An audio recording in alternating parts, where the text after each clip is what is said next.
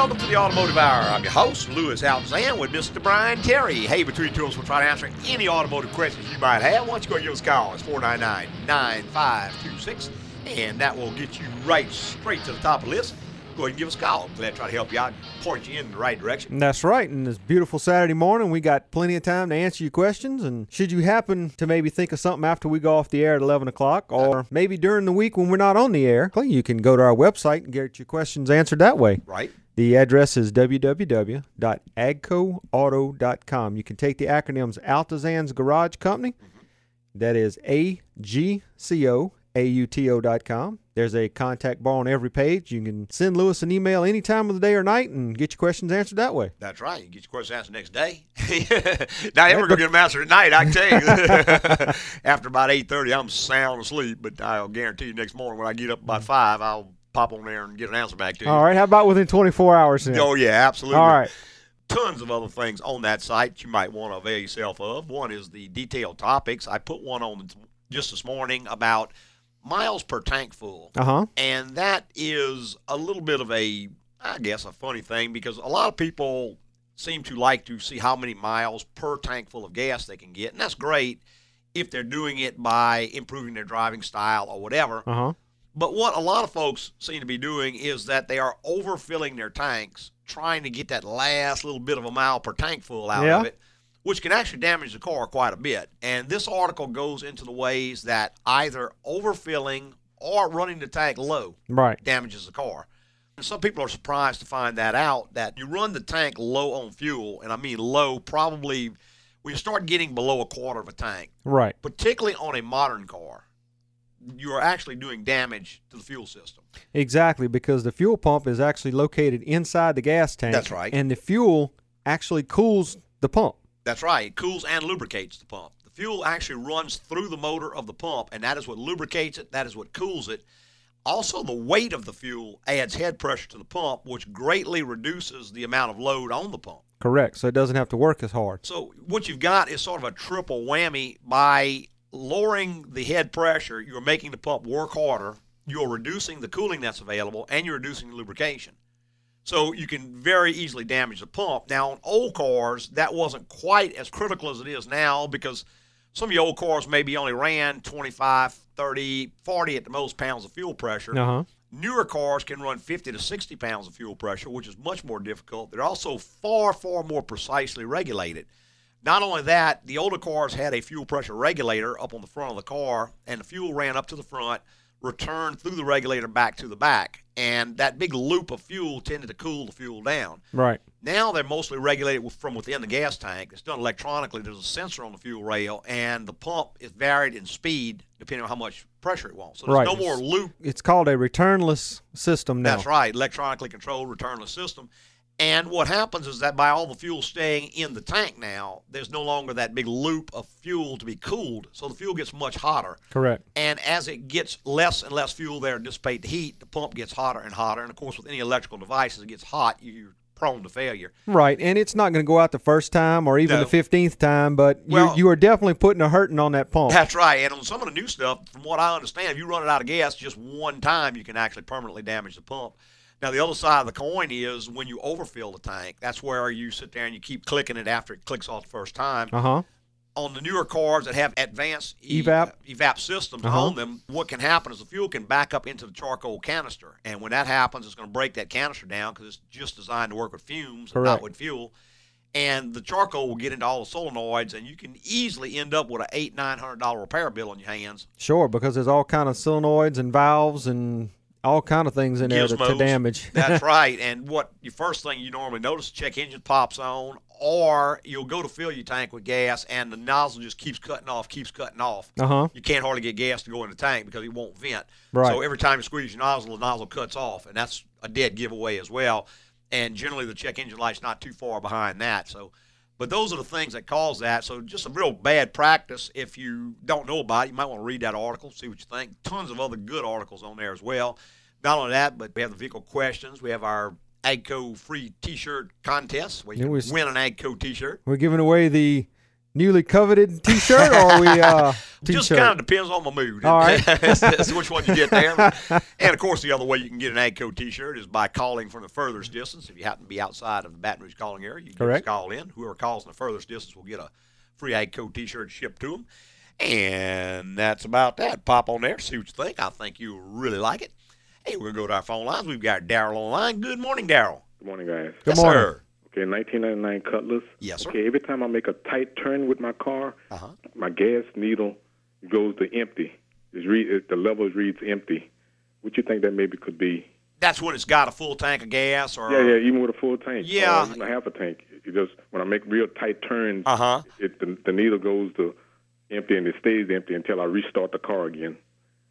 Darryl, I would say there's one or two possibilities that come to my mind immediately. One is there's a baffle inside of the fuel tank, and what that baffle does is keeps gas from sloshing around in the tank like when you turn a corner. Okay. And sometimes those baffles will break loose, and when they do, if you turn a corner, the baffle can actually shift over. It may push the fuel sender unit. Okay. It may just read that way until you reset it by turning the key off and on. That would be one possibility. Okay. Another would be like a loose wire or something in it that when you're turning, it's kind of stretching and pulling the wire connection apart. All right. Has the fuel pump ever been replaced in the car or any work been done? Not to my knowledge. It's 1999. I bought it about 6 years ago. As far as I know, it hasn't been replaced. Yeah, what I would probably do, Darryl, is get under the car with the key on, have someone watch the gauge, and just kind of grab those wires and shake on them a little bit, kind of tug on them and what have you, and see if you can duplicate the problem. And if you can, then I would suspect probably more likely a wire or connection. I know they had some trouble back in that time period of the ground wire on the connector going into the fuel tank burning up. I think it's the fuel pump. Probably not, no. There is a sender unit that's on the fuel pump, which it could be something like that, but the thing that bugs me is why does it only do it when you turn a corner? Yeah. Like you say, the gas shifting. Right. It's the shifting of the gas, or it's something moving in the body that's bringing it on, which sounds more like either a connection or something moving.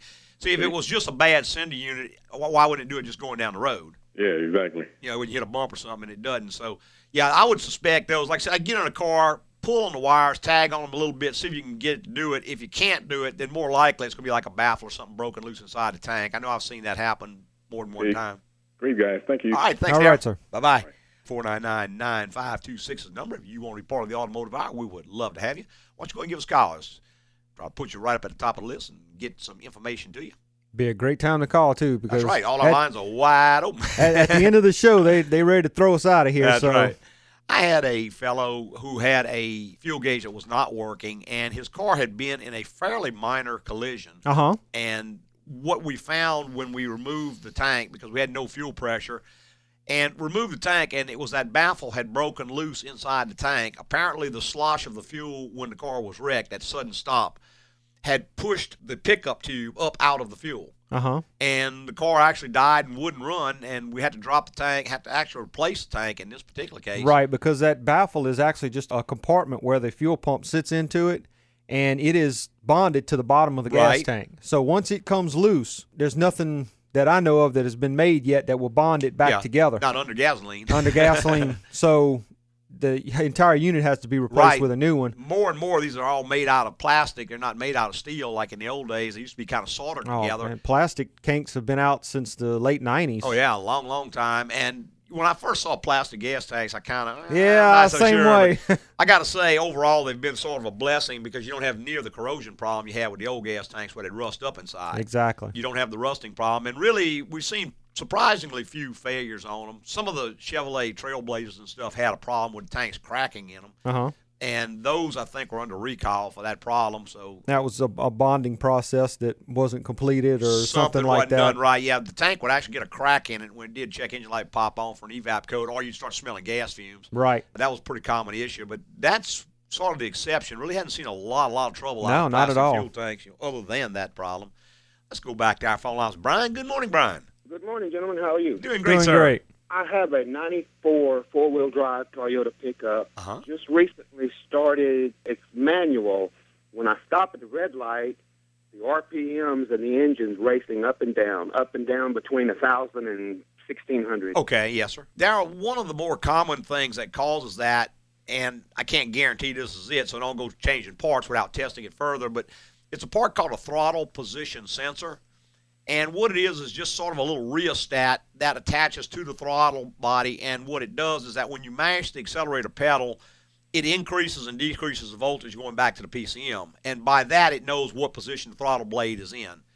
Now, because it's sitting at an idle most of the time, or more times than not, or shortly off of idle, what happens is it tends to wear, and that's where the problems will occur. Now, if you get a bad spot in that sensor, and at an idle it just happens to be sitting on that bad spot, it may lose the signal to the PCM. And when that happens, it doesn't know where the throttle's at. So it's searching for that throttle. It kind of moves up, moves down, moves up, moves down. And it'll generally be over a 400 to 600 RPM range is what it's going to do. When it gets up to 1,600, it's going to shut down and go back down, start looking again. When it gets down around 7 or 8, it's going to start picking back up. Now, I can't guarantee you that's it because there are a few other things that can cause it as well. What you'd have to isolate that, Brian, would be a digital lab scope, and you'd hook the digital lab scope in line and watch the signal when it's occurring, and when the signal drops out, then you know for sure that's it. And that's a pretty expensive part from Toyota. I want to say that's a $300 part, so it's not something you just go change just on a maybe. It's barely possible that a vacuum leak can cause the same kind of an issue, particularly depending on where it is, because if you're getting unmetered air into the engine, what happens is that the computer's watching the mass airflow sensor and it says, hey, I got too much air here, and so it starts shutting it back, and then it starts to go lean, and then it can do the same sort of a thing. The third thing is, particularly if it started doing it after you changed the battery, and that is a dirty throttle body. If the throttle body is dirty, every time you disconnect the battery, it's going to lose its idle function. And it has to relearn that. But if the throttle body is dirty so that the blade can't return all the way to zero, sometimes it has trouble relearning, and it'll pulse up and down like that. And not only after changing the battery, but if you've got a loose connection on the battery. That's right. Anytime it doesn't see battery voltage, it thinks that it has to go back and relearn everything because it loses its memory. Right. Weeks ago, they changed the water pump and the timing belt and all, and the man did disconnect the battery. Is that about when it started? Yes, that's when it started. Okay. It doesn't do it every time. Yeah, right. Brian, what I would do first off is clean the throttle body real well. Now, you have to have a special cleaner to clean that throttle body with. Don't use brake cleaner or anything like that. It has to be throttle body cleaner for the mere reason that it has an anodized coating on it to seal it. And anything that eats that anodized coating off will let air pass through the pores, and it will cause you a whole lot of grief, and you're going to end up having to change the whole throttle body. Right, end up ruining the throttle body. But get the right cleaner for it. Just carefully clean the throttle body, and once you do that, you're going to have to go ahead and disconnect the battery again to lose idle, and then reconnect it. And what it's going to do, it's going to idle real rough at first, and then it'll kind of smooth out. Just let it sit there and park and do that. Once it kind of smooths out, drop it into drive with your foot on the brake and let it sit there and do its thing. Then turn the air conditioner on and, again, let it sit there and do its thing. And after those three things, it'll kind of relearn idle, and that may clear up your problem as well. Okay, very good information, gentlemen. I enjoy your show. Thank you. Bye-bye. 499-9526 is the number. If you want to be part of the Automotive Hour, we'd love to have you. We got to take a quick little break. Lee, hold on. You'll be straight up after this break.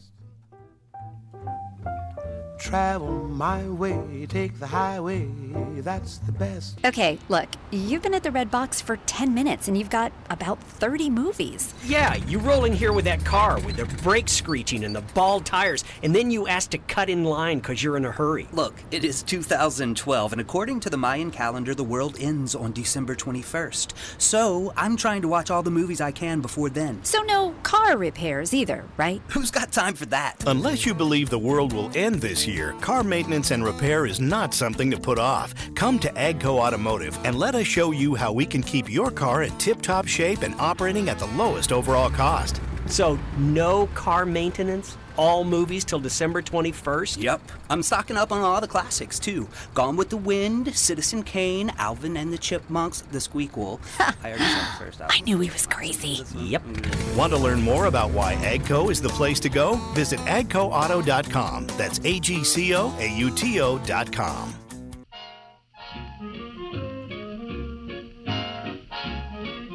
Welcome back. If you just joined us, it's the Automotive Hour. I'm your host, Louis Altazan, with Mr. Brian Terry. Hey, Between Tools, we'll try to answer any automotive questions you might have. Why don't you go give us a call? It's 499-9526. Of course, put a 225 in front of there. You can reach us from anywhere in the United States. There you go. We'd sure like to hear from you. Well, that's right. We've got lots and lots of folks out there who do listen to us on either iHeart or Stitcher, or maybe I think WJBO.com has a stream of the show where you can listen live. And if you happen to be listening from outside our call there, we'd love to hear from you. Go ahead and give us a call. I wanted to mention Daryl had called last week with that 99 Cutlass, and he was talking about there was no dipstick on. I think we wrongly told him that vehicle originally had a dipstick. Right. And got back to the shop Monday morning. First thing I went and asked Josh about it, I said, no. That vehicle, I think it's a 4T65E, actually did not have a dipstick. It came with a red fill plug. And you have to remove a little pipe plug. I think it's an 1/8-inch pipe plug on the side of the case to check the fluid level. You just have to make sure you remove the correct plug. Well, because right. if you remove the wrong one, you could actually damage the transmission. Well, if you remove the band adjustment and it falls down inside the pan, then you're in real trouble. But but I just wanted to make that correction because I know we did tell him that didn't. Right. You actually crank it up and get it up to a certain temperature. Right. You take that little plug out, and the fluid comes out, then it's full. That's right. And if not, you take the red plug out the top and you add fluid to it until you get fluid running out of the little pipe plug, and put it back together, and you're good to go. Daryl did stop by the shop earlier this week. He said he had added some fluid to it, and that did clear his problem. That's great. So it was low on fluid. So anyway, hopefully we saved him a bunch of grief there. Yeah. We're going to go back to our phone lines. We've got Lee on the line. Good morning, Lee. Good morning. Good morning. Enjoy the show. Thanks, sir. I got probably just a little simple matter. Someone just told me a few minutes ago. I had the radio on. Thought maybe I'd utilize Lewis's expertise and get a quick answer. Sure. I have a Mazda 6, and I was told I have a rear brake light out. Okay. Is that something that can be changed easily? Am I going to need any kind of special tools for that? Or no special tools, Lee. Some of them are a bit tricky to get out, but basically you just go into the trunk and there's going to be some carpeting that you can have to pull back out of the way so you can see the back side of it. Most of them you can get to them from inside the trunk. It's got a socket and you either twist it and turn it and pull it out. Some of them you would have to remove the bolts and actually take the taillight assembly off. Right. Some of them have a 10-millimeter nut that actually holds it in there, and then some of them have what they call a thumb nut. You can actually grab it with your hand and unscrew it, take the assembly out, and then you can take the socket out the assembly. Yeah. I'm not sure exactly how that one's made. If you look at it, you'll see it'll either have just a rubber connector passing through the trunk. If that's the case, then the taillight has to come out, or you'll see the socket there, in which case you just kind of turn it a quarter turn. It'll generally come out, but not real difficult. Simple hand tools and a little bit of time. And I'll be able to just buy a bulb or auto parts store? Yes, sir. The only thing, what we've seen, Lee, a lot of light bulbs that are entering the U.S. now are made in China, and we get those in, and they actually are the wrong wattage, and they tend to burn up the sockets and cause other problems. So try to find a name brand bulb, something like a Wagner or Phillips or something like that, and not just some no-name Chinese bulb. And most of your parts store? I would think one of the better stores would. We had a gentleman come in earlier this week. He had changed the bulbs, and his still wouldn't work. And I pulled it out, boy, and it had China written big old letters across the bulb. Pulled it out, put a Wagner bulb, and it fixed it. So it wasn't even good right out the box. There you go. All right. That helps. All right. Thank you. Thanks, man. Yes, Bye-bye. sir. Bye. All right, 499-9526 is the number. If you want to be part of the Automotive Hour, we would love to have you. And we're going to go back to our phone lines with Chris. Good morning, Chris. I'm here. Go ahead. I have a question. My husband has a Dodge Diesel 2500 yes, ma'am. 4x4. He's experiencing when he turns the blinkers on, like sometimes they work, sometimes they don't. If he turns the left signal on, sometimes the right one blinks. If he turns the dimmers on, the windshield wipers and washer. Yes, ma'am. So that is almost always going to be some crossed up wires, and the most common place that occurs is if he has a trailer hitch on it with a trailer connection. Go back and look at the trailer wiring on it and see if maybe they've dragged on the road and it's skin up and they're touching somewhere. What's happening is that the power is crossing over through a ground circuit and it's backing up into other circuits. And so that's why it's doing all those things. Now, it could be any wire anywhere on the truck, and it could even be the turn signal switch shorted out internally. But the most common thing by far, go look at the trailer wiring real well. What we do most of the time when they come in with sort of problems like that, the first thing we do is just disconnect the trailer wires completely. Just disconnect the connector completely. And if the problem goes away, then we know that's where it's at. But that's almost always where you're going to find that kind of problem. Okay, great. All righty.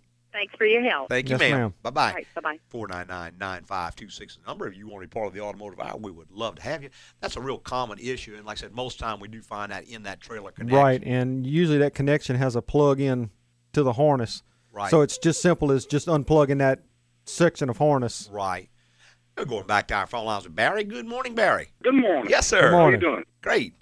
Okay, listen to your show every week, but unfortunately, I have to call you this time. Okay.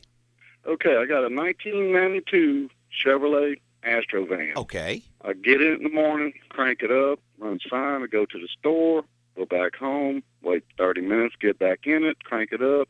It will not crank. Okay. But it will turn over. I can spin it. Yeah, it'll crank, but it won't start. Yes, it'll crank, but it will not start. Okay. Is there what kind of ideas can you give me? The most common thing on that, Greg, is going to be something like the fuel pressure regulator is dumping off into the intake manifold and flooding the engine, particularly if it sits for a while and it will start eventually. Okay. And that's a fairly big deal in that because I think that's going to probably be central port injection. It is. They had quite a bit of trouble with that setup, so much so that GM actually revised it, came out with a multi-port setup to actually replace it as an entirety. And they sell it at a bit of a discounted price, but it's still pretty expensive, and it's still a pretty good job to change it. Right. You have to pull the upper intake off, and it's down underneath there. You just take that whole mess out, throw it away, and put the port injection. The advantage is it's going to run better than it ever ran before. It's going to idle better and get better gas mileage. But that's a lot of times what it is. What you'd have to do is look down the throttle body with a little light or something, and you'll see a real clean spot inside that carboned up intake, and that's where the gas is running. The regulator is actually underneath the plastic part and toward the back of the engine, and it's real hard to see. And what happens when that regulator starts leaking, it runs the excess fuel off into the number 6 port and floods the engine. Right. That's why it won't start after it sits. You know, when you crank it up in the morning, of course, it's been sitting all night, it's cleared itself up. But you drive it, you cut it off, and let it sit for a few minutes, and it starts to drizzle down in there, and it floods the engine, and it won't crank again until it sits long enough for it to evaporate back out. Hey, we're going to take another quick little break, and we'll be right back with more in the Automotive Hour.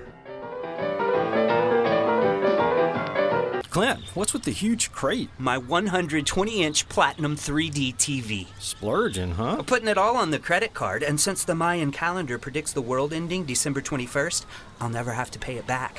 That would explain the giraffe and elephant in your backyard. Have you thought about fixing your car, buddy? Your old one is in pretty bad shape. Leaking oil, screeching brakes. My car can make it to December. Plus, I need money to complete my set of life-size Star Wars action figures. Yoda is an expensive one, he is. Unless you believe the world will end this year, car maintenance and repair is not something to put off. Come to AGCO Automotive and let us show you how we can keep your car in tip-top shape and operating at the lowest overall cost. You know, if your car won't run, you can always ride your elephant. Great idea. Let me Google elephant license. Okay, you know I was joking, right? Want to learn more about why AGCO is the place to go? Visit agcoauto.com. That's AGCOAUTO.com. Hey, welcome back. If you just joined us, the Automotive Hour. I'm your host, Louis Altazan, with Mr. Brian Terry. Hey, between two of us trying to answer any automotive questions you might have, why don't you go and give us a call? I'm glad to try to help you out and point you in the right direction. Back to our phone lines with Greg. Good morning, Greg. Hey, Louis. Good morning. Love your show. Thanks, sir. Got a 05 Yukon XL, and it always cranked pretty much right at the first little bit of the ignition switch. Lately, it's been just kind of having a turn, and eventually it'll crank. Yes, sir. Mm-hmm. And I've gotten to a little workaround where I crank it about 3 or 4 times, let the engine spin over, stop it, and then I hit it the second time, and it just pops off the problem. Yes, sir. Mm-hmm. What do you think that's... Greg, that's going to be one of two things almost every time. What you could try next time, instead of cranking it like you're doing now as far as the workaround goes, just turn the key to on, but don't start it. Just turn it to on so the lights come on. Turn it off, turn it back to on, and turn it off. Do that a couple times, then hit it and see if it starts right up. Because what happens most time is that either the fuel pressure regulator is leaking, in which case it's draining off the fuel pressure on the fuel rail, or the check valve in the fuel pump is leaking and the fuel is draining back to the gas tank. Now, the reason that cranking it like that works is that every time you turn the key off and on, it runs the pump for about a second. And when the pump runs, it pushes the gas back up to the front, so eventually it gets back up, wham, it starts right up. Now, the way you would check that, first off, is look on the fuel rail on the left-hand side. There's going to be a little round piece, I guess about the size of a silver dollar, with a vacuum line going into it. And that's the fuel pressure regulator. And if you pull the vacuum line off and shake it, it should have no gas at all in that line. It should be bone dry. If there's any gas in that line, replace that fuel pressure regulator. Because what that will do is that it will allow the fuel pressure to drop off, but it will also flood the engine because the gas goes into the intake, which kind of floods the engine, making it hard to start. Now, if it has no gas in there at all, the next thing you'd have to do is put a fuel pressure gauge on the truck, crank it up, bring the fuel pressure up, cut it off, and watch the fuel pressure and see how fast it drops off. If it drops to zero real quick, then the fuel pump is actually leaking down inside the tank, and it's going to be the fuel pump that's fixing to go out. And right now you have the perfect time to take care of this because shortly it's going to leave you on the side of the road somewhere. That's right. And you're going to be end up with a tow bill plus a repair service. That's right. So right now is time to fix it before it gets any worse because how many miles you got on it, Greg? 128. Yeah, well, you ride about on time for a Chevrolet fuel pump. So that's about as long as they generally go. And that pump is inside the tank, so it's a bit of a struggle unless you're real handy and you like doing stuff like that. Might be better off taking it to a shop and have them do it for you. No, I think that's the best idea. Yeah, that tank's kind of heavy to fool with, and some people take the bed off the truck, which I don't know if that's any easier or not. But well, if you don't have the wherewithal to lift the vehicle up and work underneath it, then the next step for a pickup truck would be just to raise that side of the bed up. You can do the work right there at the tank without removing it from the truck. Right. Put the new pump in and set the bed back down. But being a Yukon, the tank has to come out the bottom. That's right. Yeah. There's no other choice to get it out. Yeah, and that's a good time to do it because when they start doing that, eventually the pump's going to fail, and when it fails, it's going to leave you stranded. So. And you're one of the lucky ones because most of the time they just quit working. Yeah, don't give you any warning. Don't give you any warning at all. Well, that's good to know. I guess I'll have to maybe call to you next week. Yes, sir. Right, that'd be great. Okay, guys. Thanks, Greg. Bye-bye. Thank you. 499-9526 the number. If you want to be part of the Automotive Hour, we'd love to have you. And we got Vic's been patiently holding. Good morning, Vic. Good morning, sir. I'm working on a 2005 Dodge Caravan for this young lady that I go to church with. And she says she'll turn the lights on, and they'll flicker off for a minute, or well, not a minute, but, a couple of seconds, and then they'll kick back on. And I don't see any kind of relays or fuses for this particular headlight system. I'm wondering if it's the body control module acting up. Most of the time, that is controlled through the body control module. I would have to see the wiring diagram. I'm not familiar with that exact problem, Vic. Yes. I guess what you'd have to do is put a voltmeter on it and just see what's happening to the voltage. But if it's kind of, they flicker on and off and then they just go off. Well, no, the thing is, she'll turn them on, and they'll come on for just a second, go off for about 2 or 3 seconds, and come back on. Okay. And the thing, it has like a 3-second delay, if I remember correctly, on this vehicle. Well, I don't remember the time, but where it will shut off the lights and all as a battery safe. Say if you just leave the lights on here. Yes, sir, and I think all that's handled through the body control module. You just have to get that to someone who has a star tester to test it, which is a Dodge tester. Yes, and sir. Most independent shops are going to have that type of a tester. So you can connect to it, and then you can see what the body module sees. You can see if it's possibly an input to the module. If it's not an input and you're not getting an output and you got power and ground, then it's going to be the module itself. There's probably some sort of an ambient light sensor on there, Vic. I would probably check that, too. I was checking. It doesn't have any automatic lights or anything on it. It doesn't have an ambient light sensor at all on it? It doesn't have automatic lights, so I just assumed it didn't have an ambient light sensor. Yeah, some do, some That's don't. why it's hard to check. So, yeah. I would probably bring it to someone who has some information on it. Look in service information. You probably be able to find that. I got to say, we have changed a few body control modules, not for that problem, but for various problems on that vehicle. They seem to have a lot of trouble with that, so it could very well be the body module. We're going back to our phone lines with Jonathan. Good morning, Jonathan. Hey, Lewis. Hey, man, it was about a week or so ago. Started working yesterday, changing the spark plugs on a 07 F-150. Okay. I went ahead and ordered a tool to get them out, the broken ones out, and I got them all out. Okay. On 2 of them, the plug broke off. The tip of it stayed in there. I got the tool to push the porcelain through. It broke off the tip of the plug down into the cylinder. Okay. And that fell in there, and a little piece of porcelain. Pretty much done at that point, Jonathan. Sound like the head's coming off. Yeah, engine's going to have to come out and the head's going to have to come off because that porcelain's in that cylinder and you crank it over, it's going to mean, porcelain's a whole lot harder than cast iron. It's going to beat that cylinder all up. Yeah. Okay. Yeah. And then I tried to put some duct tape on a spark plug, trying to fish it out. Then the duct tape off one of them. That ain't gonna happen. Yeah, and on unfortunately, that vehicle, you can't get the head off in the vehicle. Right. You actually have to take the cab off that truck. Yeah, you take the cab off, and you can get the head off without taking the motor out, or you can pull the motor out, one or the other. And then, of course, you're into the timing chains and all that stuff. You have to come off to do it, so it's a pretty big job at this point. That's what I figured. Yep. Okay. Well, I appreciate it. Okay, all Jonathan. right, sir. Bye-bye, man. All right. 499-9526 number. If you want to be part of the Automotive Hour, we'd love to have you.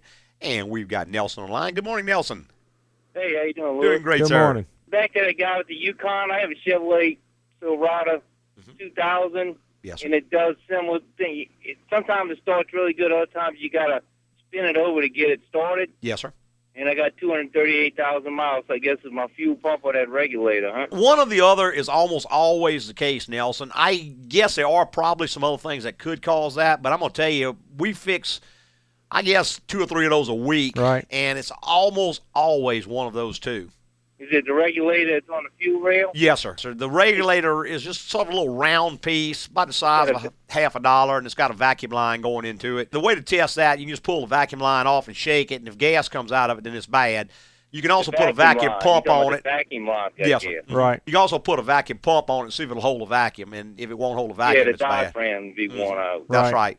When that happens, it sucks gas out the fuel rail and pulls it into the intake, which floods the engine. All right. Well, I'm going to have to look at that because I redid the heads on it, and all that really worked well. And then after I did it, I'd go to start it, and I noticed it wouldn't start like it used to, right? Yeah. First crank, you'd have to, but it wasn't all the time, just sometimes. And I was just, when I was listening, I was like, the way to tell that, if that it is a fuel system problem, is like I told the other fella, if you just turn the key to on, that's what I'm going to do. Turn it off, turn it to on, and it starts right up. And let it cycle a few times. Yeah, it just runs the pump each time. If that covers the problem up, then it's going to be a fuel system problem. Now, if you do that and it still doesn't start, then you're into some other things. And one other thing, kind of an oddball, but I've seen this happen, check and make sure the plug gap is right, because they did revise the plug gap on some of those, and you got the plugs gap wrong, it can make them a little bit harder to start. Now, it won't be quite the same thing, but it will crank a few times before it starts. So you might just make sure of that.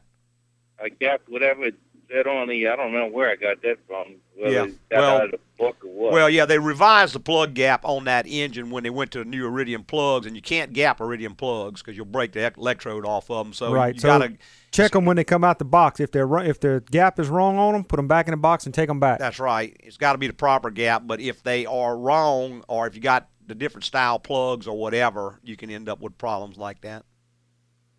All right. All righty. Appreciate it. Okay, man. Bye-bye. All right, 499-9526 number. If you want to be part of the Automotive Hour, we'd love to have you. We're going to take one more quick little break, and we'll be right back with more.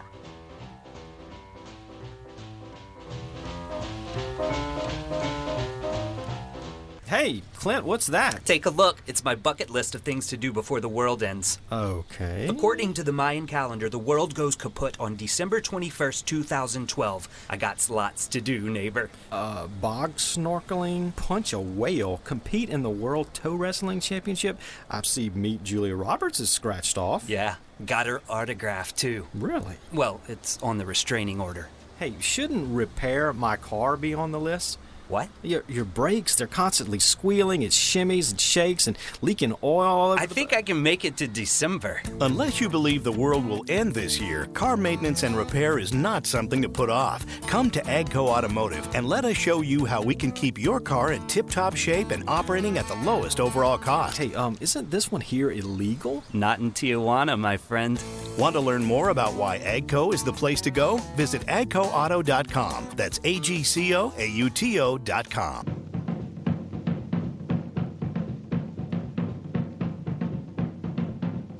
Hey, welcome back to the final segment of the Automotive Hour. I'm your host, Louis Altazan, president of AGCO Automotive. Got our lead tech, Mr. Brian Terry, right here in the co-pilot seat. Hey, between two of us, we'll try to answer any automotive questions you might have. Why don't you go and give us a call? I'm glad to try to help you out and point you in the right direction.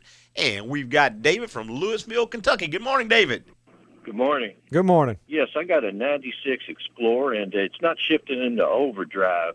Okay, so will it hurt to drive it like that if I keep the RPMs below like 3,000 until I can get it somewhere and get it repaired? Or probably not. But when you say it's not shifting in overdrive, David, exactly what's it doing? Well, it shifts fine until it gets up to about 55 or 60, and it's staying at around 3,000 RPMs, and it just feels like if I give it any more gas, it's just straining it. It's just not going into overdrive and dropping down on the RPM. What you might want to just try is take and pull the gear shifter from the OD down to the 3 and see if it downshifts. Because if you move that shifter down and it drops down, the RPM comes up, then it's actually in overdrive. What it may be doing is not going to lockup, and a lot of people confuse that because it's kind of similar feeling or sensation. What lockup is that when you're driving along at some speed, normally around 55 miles an hour or so, the torque converter goes to a direct one-to-one lockup clutch, and the RPM will drop. A lot of people think that's another shift, but it's actually, from a mechanical standpoint, it's a little different. That can be a relatively simple problem. It can be something as easy as a brake light switch not working, because when it sees brake lights, it goes out of lockup. And some people do mistake that. So if it is actually you've lost overdrive, I mean, you could probably drive it until you can get it fixed. I wouldn't keep driving it because, let's say the direct clutches are burned up or something like that. It's going to get a whole lot worse real fast.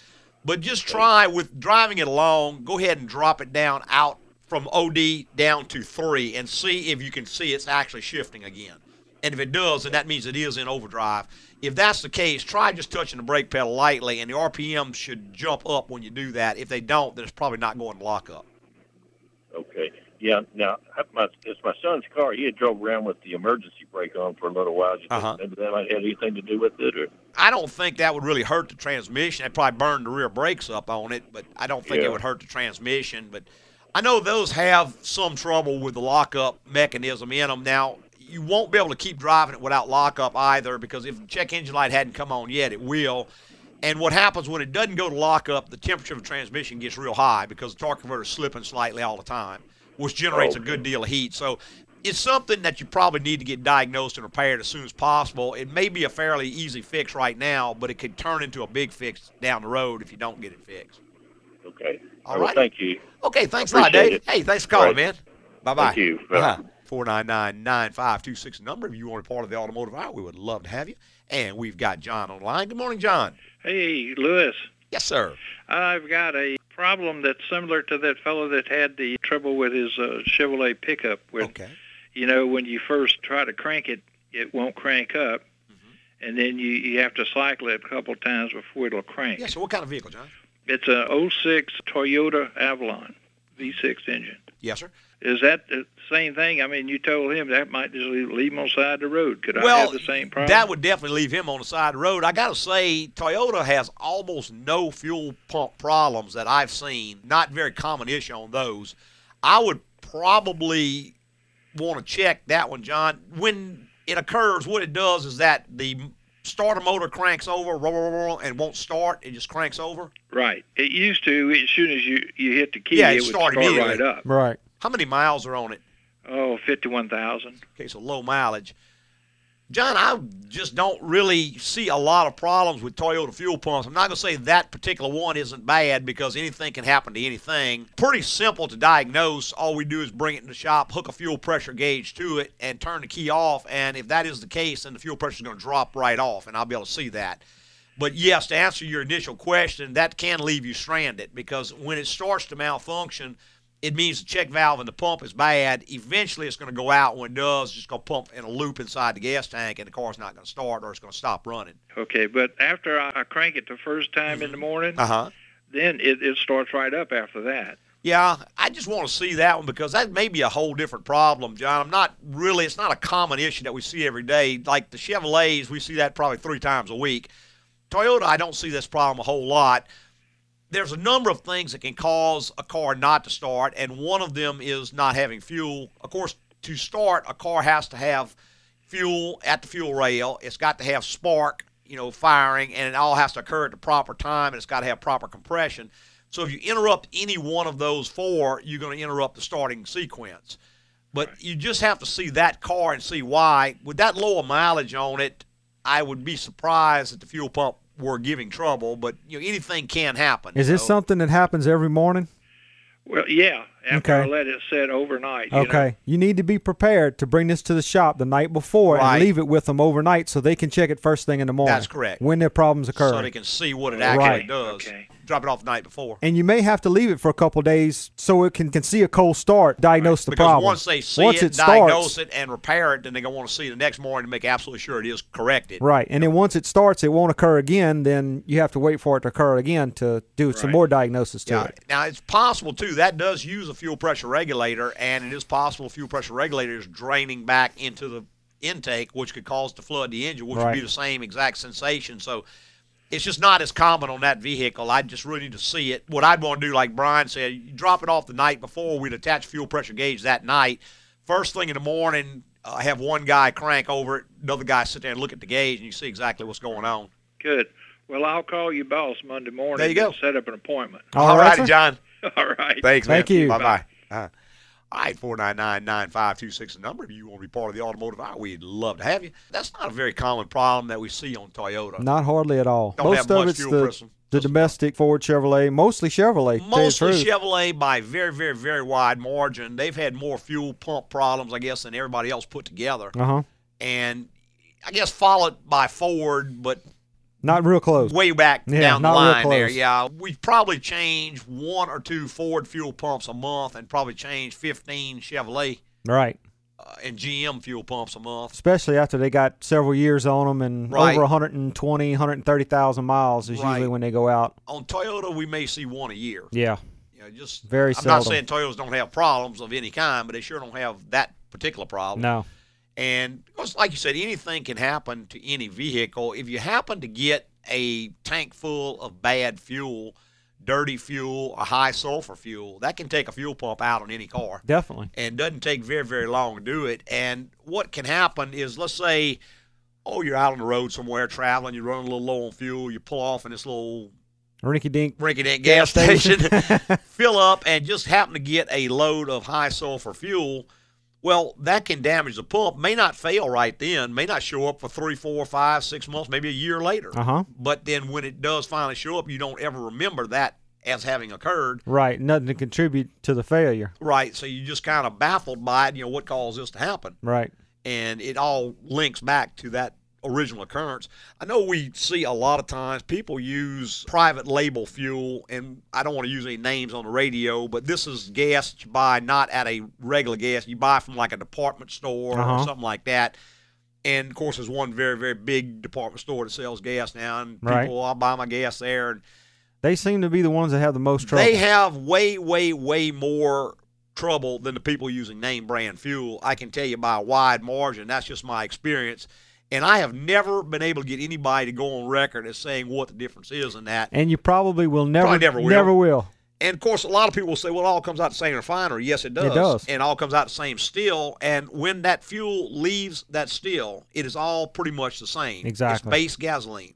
However, they start to add additives to it, and they filter it to clean it, and they strip things out of it like sulfur and so on. And I'm not sure they do that on all of it. On their name brand product, they do, but on the private label stuff, I'm not so sure what they're doing. And to say that all fuel is the same except for the additives is like saying all people are the same except for their personality. Right. Well, that's true. But that means Mother Teresa and Adolf Hitler are basically exactly the same except for their personality. There you go. But that's a pretty big difference. That is a big difference. And we have every time had a car come in with major fuel system problems, and I'm talking about either a bunch of clogged up injectors or a burned up fuel pump or a gas gauge that doesn't work at low mileage. Every single time I've ever asked, where do you buy your fuel, the answer's always come XYZ. Yeah, not a name brand station, either a private label type station or at a department store or whatever. So, you make your own mind up about that, but what I've seen, the cheap gas is normally 3-4 cents a gallon cheaper, maybe 5. On a 20-gallon fill-up, that's $1 on one tank full. A fuel pump can easily run $900. Exactly. It takes a lot of cheap fuel to make up for a fuel pump. You probably ain't never, ever going to come out ahead on that little deal. I've got 2 or 3 stations in town that I rely on and have had very little trouble. Yeah, I mean, I had an Astro that had 180,000 miles, and the right. pump finally went out on it. but 180,000 miles, it was past due. Well, that's right. And you think of how many of those go out at 100,000, so you're way past almost double what most people get out of them. Right.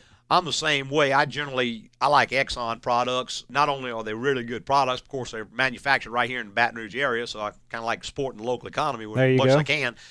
And I have just had no fuel system related problems with any vehicle I've ever owned. I know I went to change the fuel filter on mine the other day, dropped the filter off, emptied out the input side, and it was as clean as the output side. There you go. So that's real hard to argue that point with me. And again, you can buy Exxon gas at some of the local high-volume stations as cheap as you can buy at a cheap jump. Oh, definitely. I don't see where there's really much of a difference in price. No. And I don't know if that's the case all around the country, but certainly here it is. Certainly. So, hey, we're just about out of time. We're going to go ahead and start backing on out of here. I want to tell everybody how much we appreciate them listening this morning and every Saturday morning. I'd like to thank all our podcasters for listening this week and every week. And go to iTunes and give us a rating. It moves us up on the list and makes us real happy. That's right. It definitely makes my day when I go in there and see an extra rating. I always go back and read all those and really appreciate the nice things people have to say about us. Hey, preceding was opinion based on our experience in the automotive industry. Have a great weekend.